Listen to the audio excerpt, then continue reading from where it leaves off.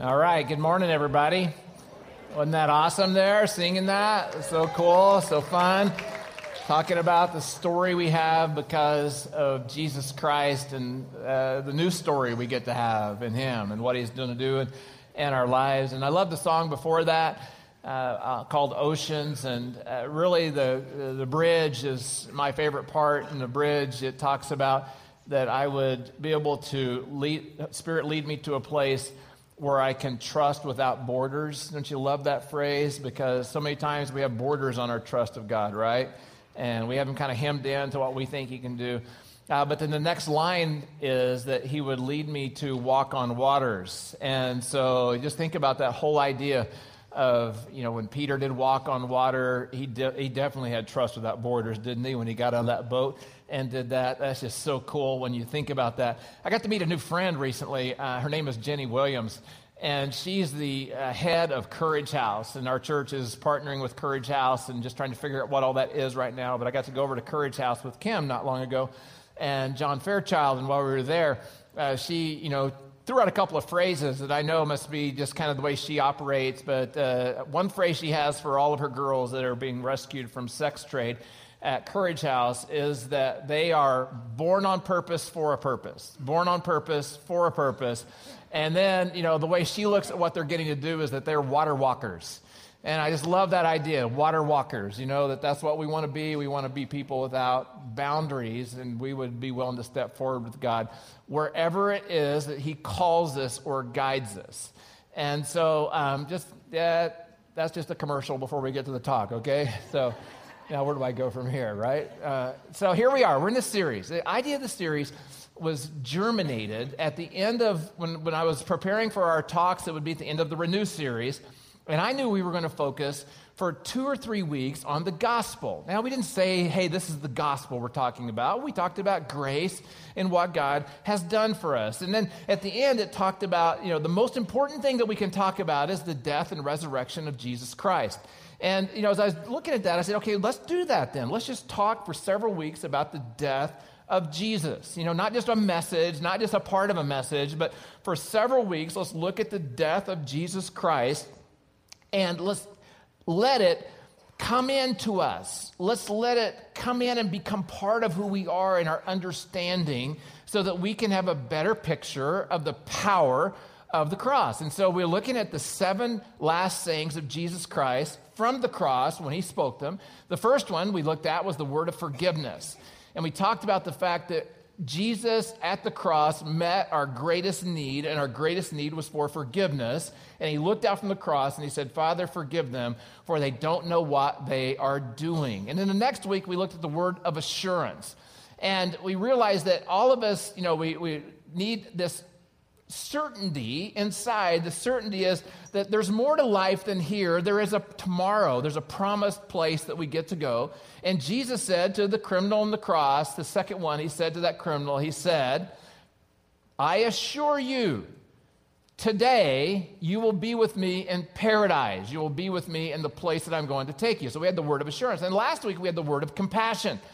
And this blew me away about Jesus Christ. And once again, He's gone through a lot of pain and suffering and beatings and torture, and He's been hanging on the cross, and He has the awareness at that moment to look down from the cross and see His mother, whom He loves, and His disciple John, whom He loves, and He had the awareness at that moment to take care of them, and He looks down and He says, woman, here's your son, and then to John, here's your mother.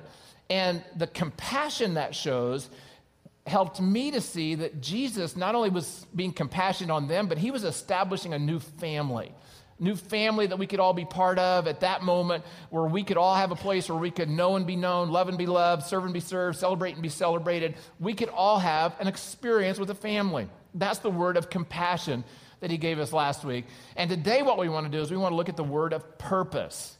The words that Jesus spoke, which shows His true purpose for coming to live. So if you want to grab your notes out of your program, it'd be awesome if you do that. They look like this.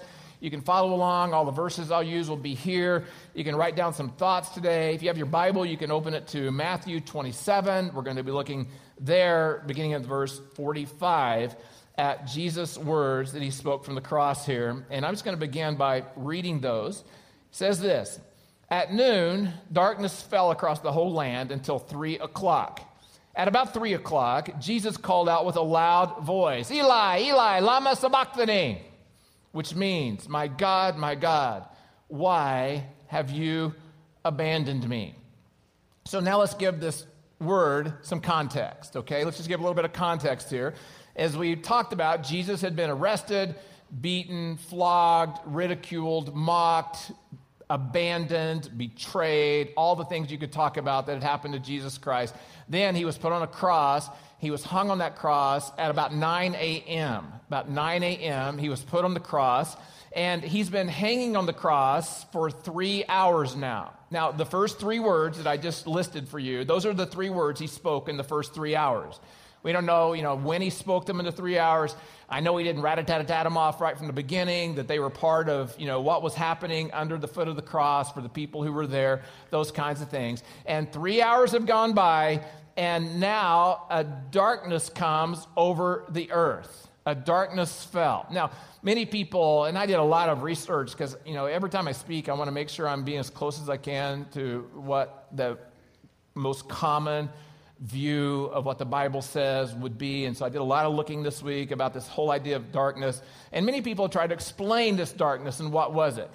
Some people think that it was a cloud, that all of a sudden a cloud came over the sun at noontime. And, that could, think about that. That's logical, that when you have clouds come over and it makes it darker. But then when you have those really heavy rain clouds and how it can actually feel almost like night a little bit, it gets that dark in that way. So, some people think it could have been a cloud. Some people think it could have been one of those Middle Eastern dust storms. You've seen pictures of those where they roll. You see them rolling into the city, and they're so dark, and they make everything dark underneath them.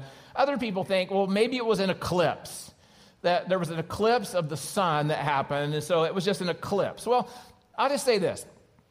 If you think about the fact that it was clouds, well, the words that are chosen here would mean more than clouds. They mean the absolute, night. So it was, you couldn't see in front of your face. It was pitch black, kind of like my neighborhood without street lights. You go out at night and you don't know where you are because it's so black when you actually get there. And was it a dust storm? Well, this happened during the Passover. If you know, the Passover happens in springtime, and this would be during the rainy season, so it's not likely it was one of those typical dust storms they might have. Was it an eclipse? Well, once again, during the Passover, the full moon is involved, and so we don't have full moons during an eclipse. But it was sort of like an eclipse, okay? That's probably as nearly as we can get to like an eclipse. Now, an eclipse, what happens is you have the sun, and then you have the moon, and then you have the earth. And so the moon comes between the sun, us and the sun, and so the sun's brilliant, and then all of a sudden you see a shadow start creeping across it, and it gets more and more until the sun's covered, and at that moment, you could call that dark, and then the sun goes back across, and that just happens in a few moments, just a few moments. But what happened here lasted for 3 hours, 3 hours. And so what I want to do is I just want to say, hey, let's just go with what the Bible says. It was dark, and it was dark for 3 hours, and you probably couldn't see in front of your face what was happening right there, so let's just kind of leave it at that about what the darkness was about. But here's what the darkness means. The darkness means God's judgment. God's judgment. And when it says it was over all the land, what that means is a sign of the fact that God's judgment was over the whole human race. The whole human race. Therefore, what this represents, the darkness represents, is that God turned his back on this scene, on this setting. The darkness shows us that, hey, God is here, and God is judging sin. That's what we learn from this. God is here, and God is judging sin. Now, we know from reading the Bible that God is holy.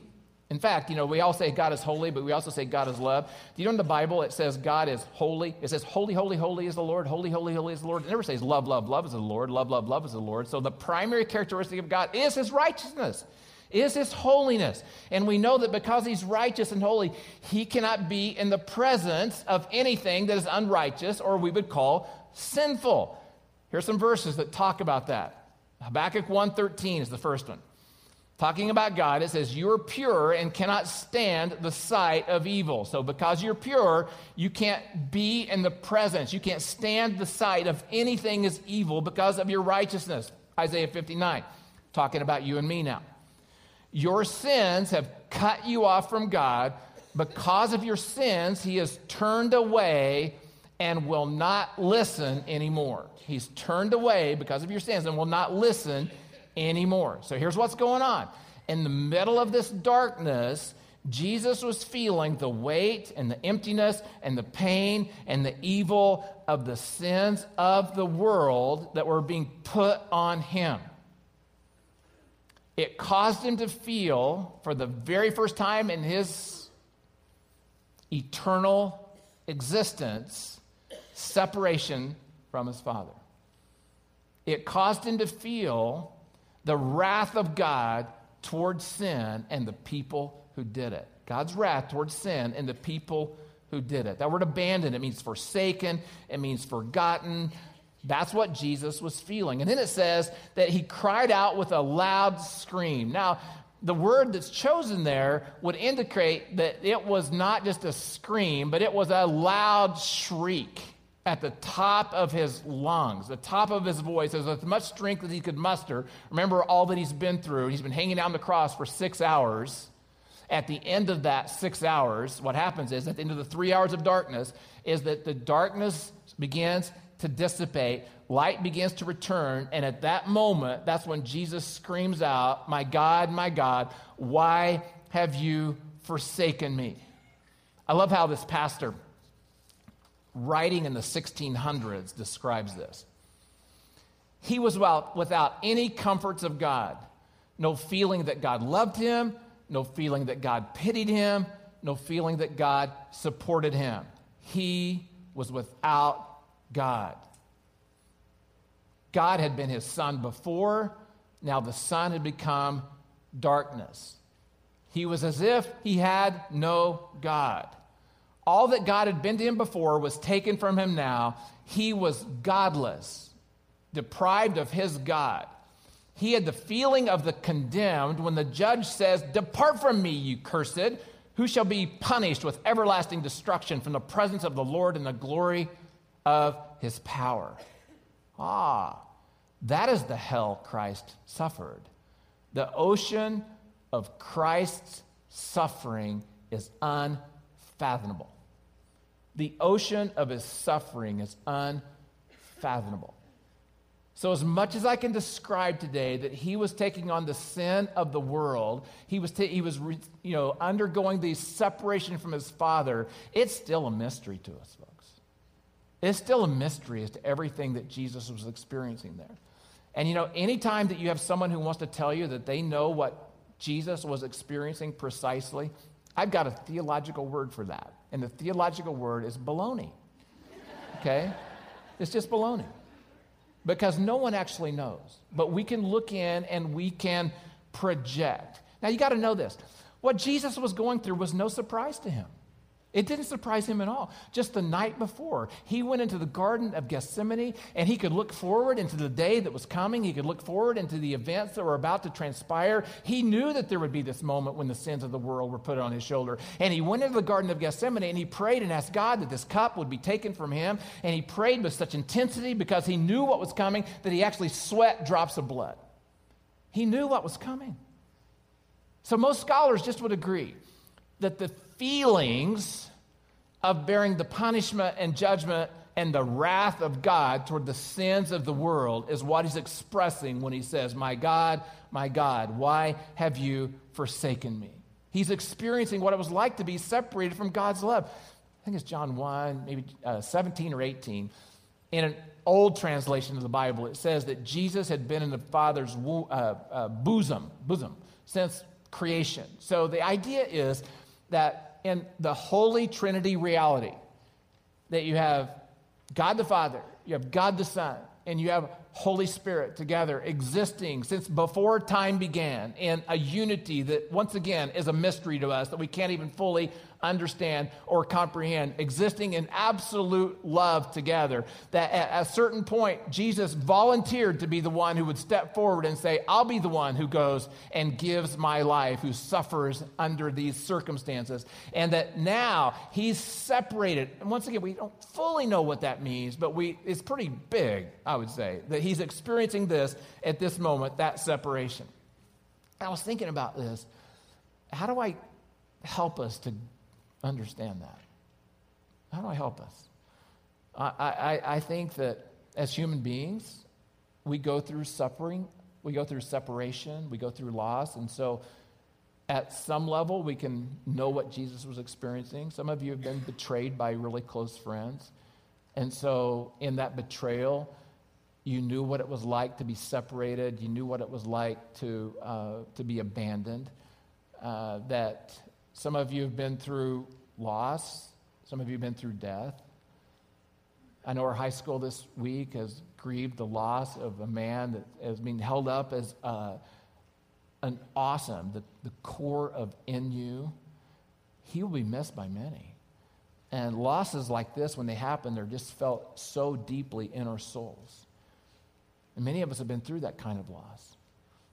Psychologists would say that the greatest loss that we can experience is the death of a spouse. Say the death of a spouse. And so you look at that and you think, and the longer you're married, the more that sense of loneliness actually is, that sense of loss is your spouse has died. Tomorrow we're going to have a funeral here for Harry York, and his wife's going to be here, and she's going to feel deeply the years and years and decades that they've been married together. So we can understand loss. But from a pastor's perspective, psychologists say the greatest loss is the loss of a spouse. From my perspective, the greatest loss that someone can go through is the loss of a child. Young child, young adult, the loss of dreams, the loss of hopes, those kinds of things. So at a certain level, I think that we can comprehend what it's like to lose and comprehend what it's like to feel the loneliness that Jesus is actually feeling. So I just wanted to get us there to that place so we could know that Jesus can relate to us as we can relate to him. Okay, so 3 ideas we want to look at from this story. The first is this. From the cross, Jesus expresses his passion. From the cross, Jesus expresses his passion. Now, when most of us talk about passion, we're talking about what? We're talking about love, that it's all about love, right? We're talking about that passionate expression between two people when they fall in love with each other. Or we're talking about something that we're passionate about, that we would want to go for that because we feel such strong, intense passion about it. But when the word passion is associated with the death of Jesus Christ, it refers to his suffering. It refers to his pain, the suffering he was going to go through. It's talking about intense emotion. So here's the idea. It's talking about intense suffering because of intense love. That's what Jesus is experiencing. Intense suffering because of intense love that he's exhibiting on the cross. The passion of Christ is the suffering of Christ. The passion of Jesus shows the lengths that God would go to not just show us his love, but to bring us into his love so that we could be in relationship with him. Now, notice this scene. So we look at this. The scene we're witnessing and talking about was predicted by Isaiah over 700 years earlier. He says this in Isaiah 53. He is talking about Jesus here, was despised and rejected. It's prophesying forward about Jesus. He was despised and rejected, a man of sorrows, acquainted with deepest grief. He was pierced for our rebellion, crushed for our sins. He was beaten so that we could be whole. He was whipped so that we could be healed. All of us, like sheep, have strayed away. We have left God's paths to follow our own. Yet the Lord laid on him the sins of us all. And that's what's happening. The Lord is laying on his Son, Jesus Christ, the sins of us all. Because the only way that we could be cleansed of the guilt for our sin was for a perfect sacrifice to be given. A perfect sacrifice. And because Jesus was sinless, he became the perfect sacrifice so that we could be cleansed of our guilt. Wayne Grudem says this: when Jesus bore the guilt of our sins upon the cross, God the Father, the mighty creator, the Lord of the universe, poured out on Jesus the fury of his wrath. Jesus became the object of intense hatred of sin and punishment for sin, which God has patiently stored up since the beginning of the world. That's what Jesus was going through at this moment. Jesus himself expressed it so well. He says, "For God so loved the world that he gave his one and only Son."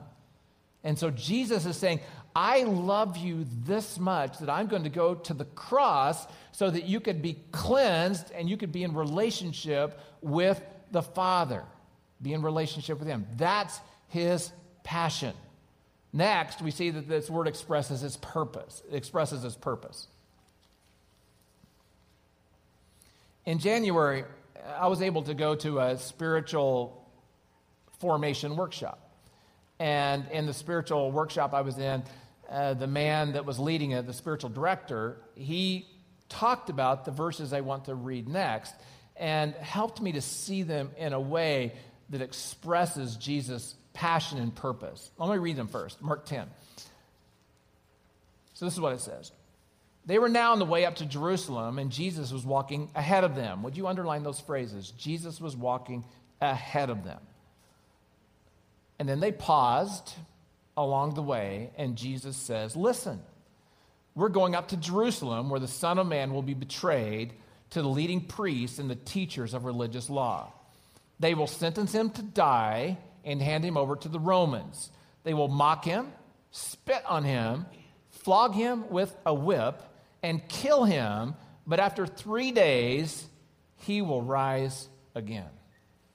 So kind of the idea is this, is that if you remember that Jesus, when he did his first miracle, when he turned water into wine, when his mother first came to him and wanted him to act, at that moment he says, "Woman, now is not the time." He says, "Now is not the time." So Jesus knew from the time he started his ministry exactly where he was going, and he knew he was going to Jerusalem, to the cross. So as Jesus is doing ministry, I don't know how God did this, but I think Holy Spirit came to Jesus and said to Jesus, "Now is the time. Now is the time." And so what Jesus did at that moment, he didn't stop and say, "Can I pray about that?" He didn't stop and say, "Oh, I'm not really sure about this. I really want to be clear. So how about 3 days of fasting first?" He didn't say, "You know what? I've got 12 people that I've called around me for wise counsel. How about if I bring those 12 around me and I ask them?" What Mark is saying here is that when Jesus received the word, that Jesus resolutely stepped forward and he headed with his face high to Jerusalem. Knowing that when he got to Jerusalem, what was he facing? He was facing the cross. He was facing his death. He was facing the reason that he had come, to die for the sins of the world. And it shows his purpose, that is why he actually came. From the minute he began his ministry at age 30, he had one purpose, and that was to die for the sins of the world. Now, we can talk about all kinds of reasons Jesus came. Remember back 3 weeks ago when I talked about forgiveness, I gave you some thoughts about this. We can say, hey, Jesus came to alleviate suffering. Jesus came to deliver the oppressed. Jesus came to liberate those who were in slavery or captivity. Jesus came to feed the poor and the hungry. Jesus came to show us who God is. Jesus came to teach. All of those are amazing results of why Jesus came. But the most important thing he did was he faced himself toward Jerusalem and headed to the cross where he could give his life for you and me and suffer and die. And Jesus was committed to that purpose all the way to the end. Think about it. When Jesus was tempted in the wilderness, that temptation centered around whether Jesus was going to fulfill his purpose or not, or if there was another way. And Jesus withstood every temptation and stayed true to his purpose.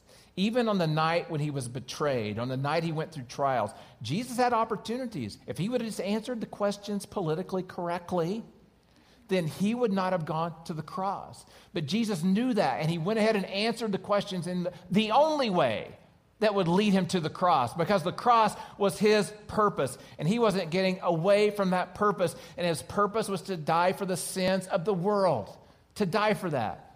And because of that, he experienced separation from his Father. He experienced the punishment that was due every man, woman, and child throughout history for the sins that they had committed. His purpose was to set us free from the wrath of God. Now, I'm totally aware that right now in culture, it's really not vogue, politically correct to talk about the wrath of God.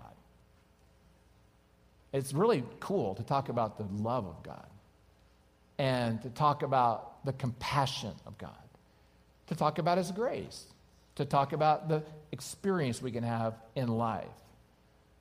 But folks, if we don't understand the wrath of God, we can never fully embrace the meaning of the cross. Because at the cross, Jesus Christ took the wrath of God, the hatred of God. You're like, really? The hatred of God toward sin. And that's what Jesus Christ endured for 3 solid hours. And at the end of those 3 hours, he cried out. We're going to look in a moment. A strong word of his faith and trust in God. But he came to set us free from that wrath. Look at what it says in Galatians 3. It says, Christ has rescued us from the curse pronounced by the law. When he hung on the cross, he took upon himself the curse for our wrongdoing. Now, what I want to do is I want to do a pause here. We're going to have a little theological lesson, okay? Theology lesson for just a moment. And I want to help us to understand a word that, and a concept that we can maybe grasp today. And I believe that this is a freedom concept, okay? So we need to understand it. On the cross, Jesus became our substitute. I'm going to talk about this for just a moment. He became our substitute. The cross is about substitution. Jesus became our substitute. Now, to help us to understand substitute, let's go to culture today. You guys have all read or seen The Hunger Games, right? Many of you have read or seen The Hunger Games. And at the beginning of The Hunger Games, you have Katniss Everdeen and her sister Primrose. And they were having a drawing to see who would participate in the Hunger Games, knowing that that would mean more than likely certain death. And so the piece of paper was pulled out. Primrose was read. Primrose is the younger sister to Katniss. And at that moment, Katniss raised her hand and said, I volunteer. I volunteer to be her substitute. And so Katniss then went on and played in the Hunger Games because she knew that had her sister Primrose gone, that Primrose would surely have died.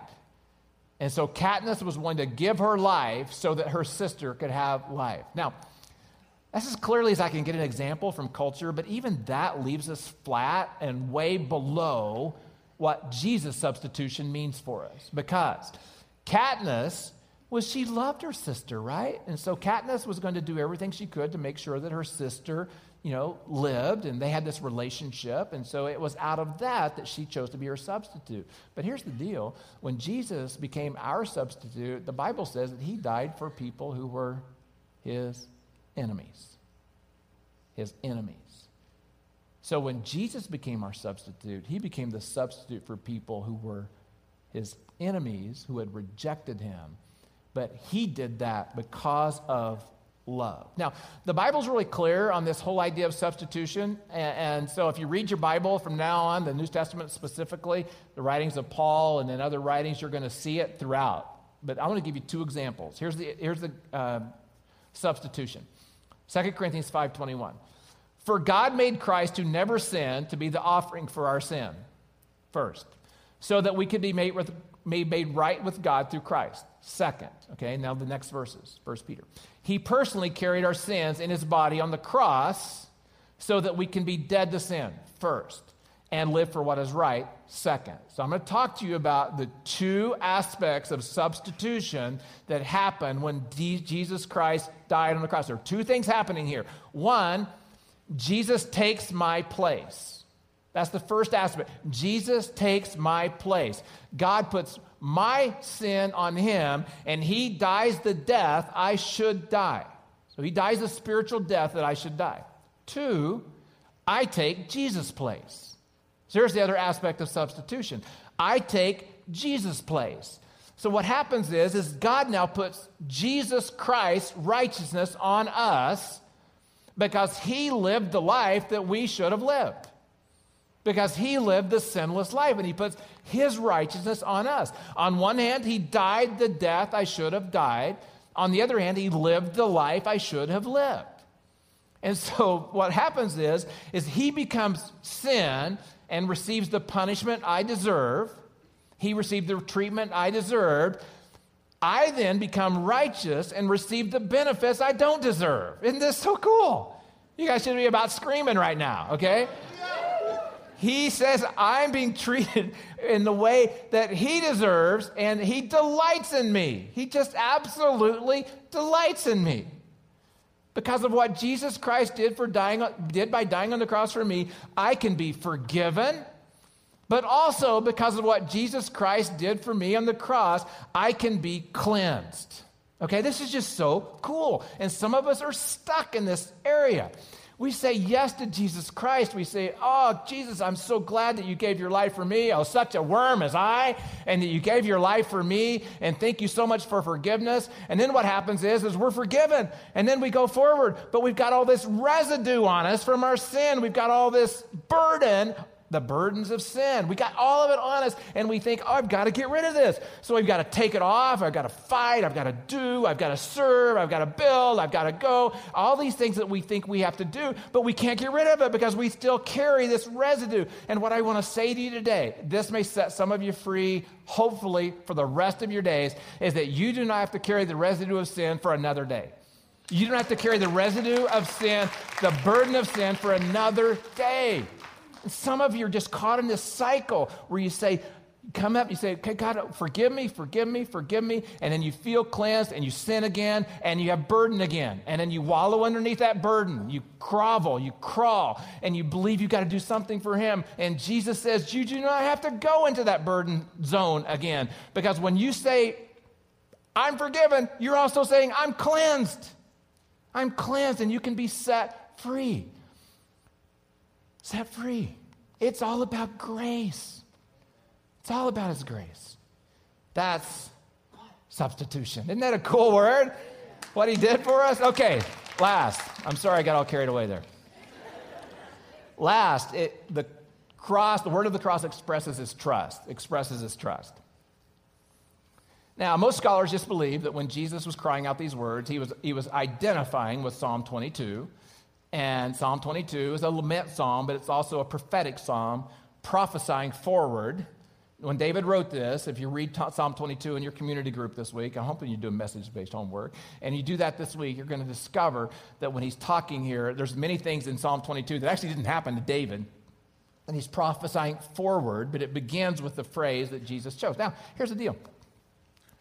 When Jesus used these words that we're going to read in just a minute, my God, why have you forsaken me? Well, his Jewish audience, they would have immediately known what was happening because this was a psalm. This was a song they sang. This was an old hymn to them, for those of you who grew up in that generation, okay? So if I were to stand up and say, we start singing, Amazing Grace, how sweet the sound, you would know the next line, right? That saved a wretch like me. You'd know it immediately. Well, when Jesus said these words, his crowd knew the rest of the whole song. And they knew what Jesus was talking about when he expressed these words. Okay, here, let's read a couple of them. Psalm 22. My God, why have you abandoned me? Why are you so far away when I groaned for help? Our ancestors trusted in you, and you rescued them. They cried out to you and were saved. They trusted in you and were never disgraced. And then I should have put verse 8 on there too. This is talking prophecy-wise, but it says, verse 8, he trusts in the Lord, let him deliver him. Let him rescue him, for he delights in him. Now, these verses are pointing forward to the experience that Jesus is under on the cross right now. David, writing under the guidance of the Holy Spirit, describes a day when a man would suffer and a man would be delivered up, but that man would be able to stand up under all the pressure because of his trust in God.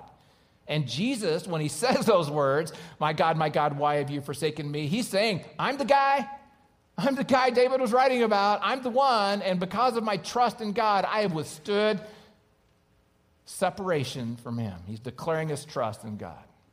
So, how can we respond? Let's just kind of wrap it up. Let's kind of land the plane here, okay? Let's wrap it up. How can we respond to these words? Two ways. One is this. I can place my faith in him. I can place my faith in him. Romans 3:22. It says, we are made right with God by placing our faith. Would you just underline that? By placing our faith in Jesus Christ. And this is true for everyone who believes, no matter who we are, what we've done, where we've been, or what anybody else says about us. Every one of us. Now, because I get this a lot, and I know you do too, and some of you even think like this, and we get all confused about this, and we talk about death, and we talk about life, and we look at people. Many of us, we want God to accept everyone because they were good enough, right? Well, that's a good person. Surely God will accept them because they're good enough. But what we learn here, and what we've learned today from this word, is that there was someone who was good enough.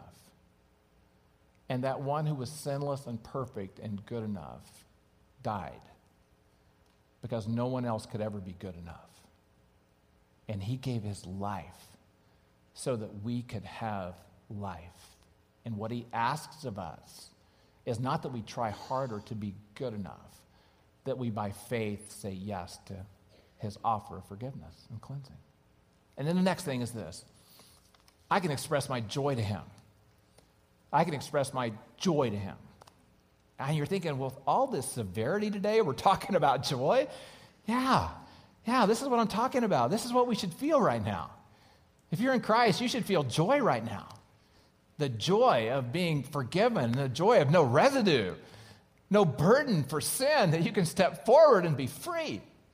Look what it says in Romans 5. Once again, we have substitution here. I hope you read your Bible now. You read it through these eyes of substitution. God showed his great love for us by sending a son to die for us while we were still sinners. One aspect of substitution. And since we have been made right, the other one, in God's sight by the blood of Christ, he will certainly save us from God's condemnation. So now we can rejoice in our wonderful new relationship with God because our Lord Jesus Christ has made us friends of God. So you feel abandoned, you feel forgotten, you feel separated. Jesus says, no, when you're in me, you're a friend of my Father. You're a friend of my daddy, and he loves you. So instead of fearing God's wrath, I can celebrate God's gift. Instead of fearing separation, I can celebrate relationship. Instead of fearing hell, I can celebrate the promise of heaven. And that's his strong word of purpose. Let's pray together.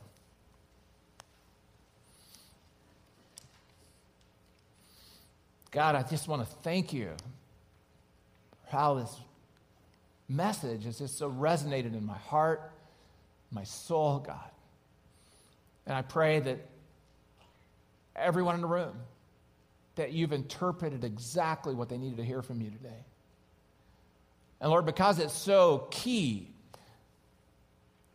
that we say yes to Jesus by faith, I want to give you an opportunity. If you've never said yes to Jesus Christ, this is your day. It can't get any more clear than this, what Jesus has offered. And so if you've never said yes to him, right now, just in your heart, in your mind, you can say, Jesus, wow, yes. I want to receive forgiveness. I'm a sinner. I've sinned against you. Jesus, I want to receive cleansing. I don't want to live with this residue all over me anymore. Cause of grace, I want to live for you. For the rest of my days, you just call a shot and I'll do what you say. I'm going to talk to those of you who came in today and you felt residue. You felt a burden because you've sinned. Even though you'd prayed and asked for forgiveness, you couldn't walk away from that burden. And I just want to say today, that's not from God. There is no condemnation for those who are in Christ Jesus. And you can be free. And you can walk forward in freedom and joy, the joy of experiencing the cleansing from your sin. Just pray and ask that you would receive it. It's in Jesus' name we pray. Amen.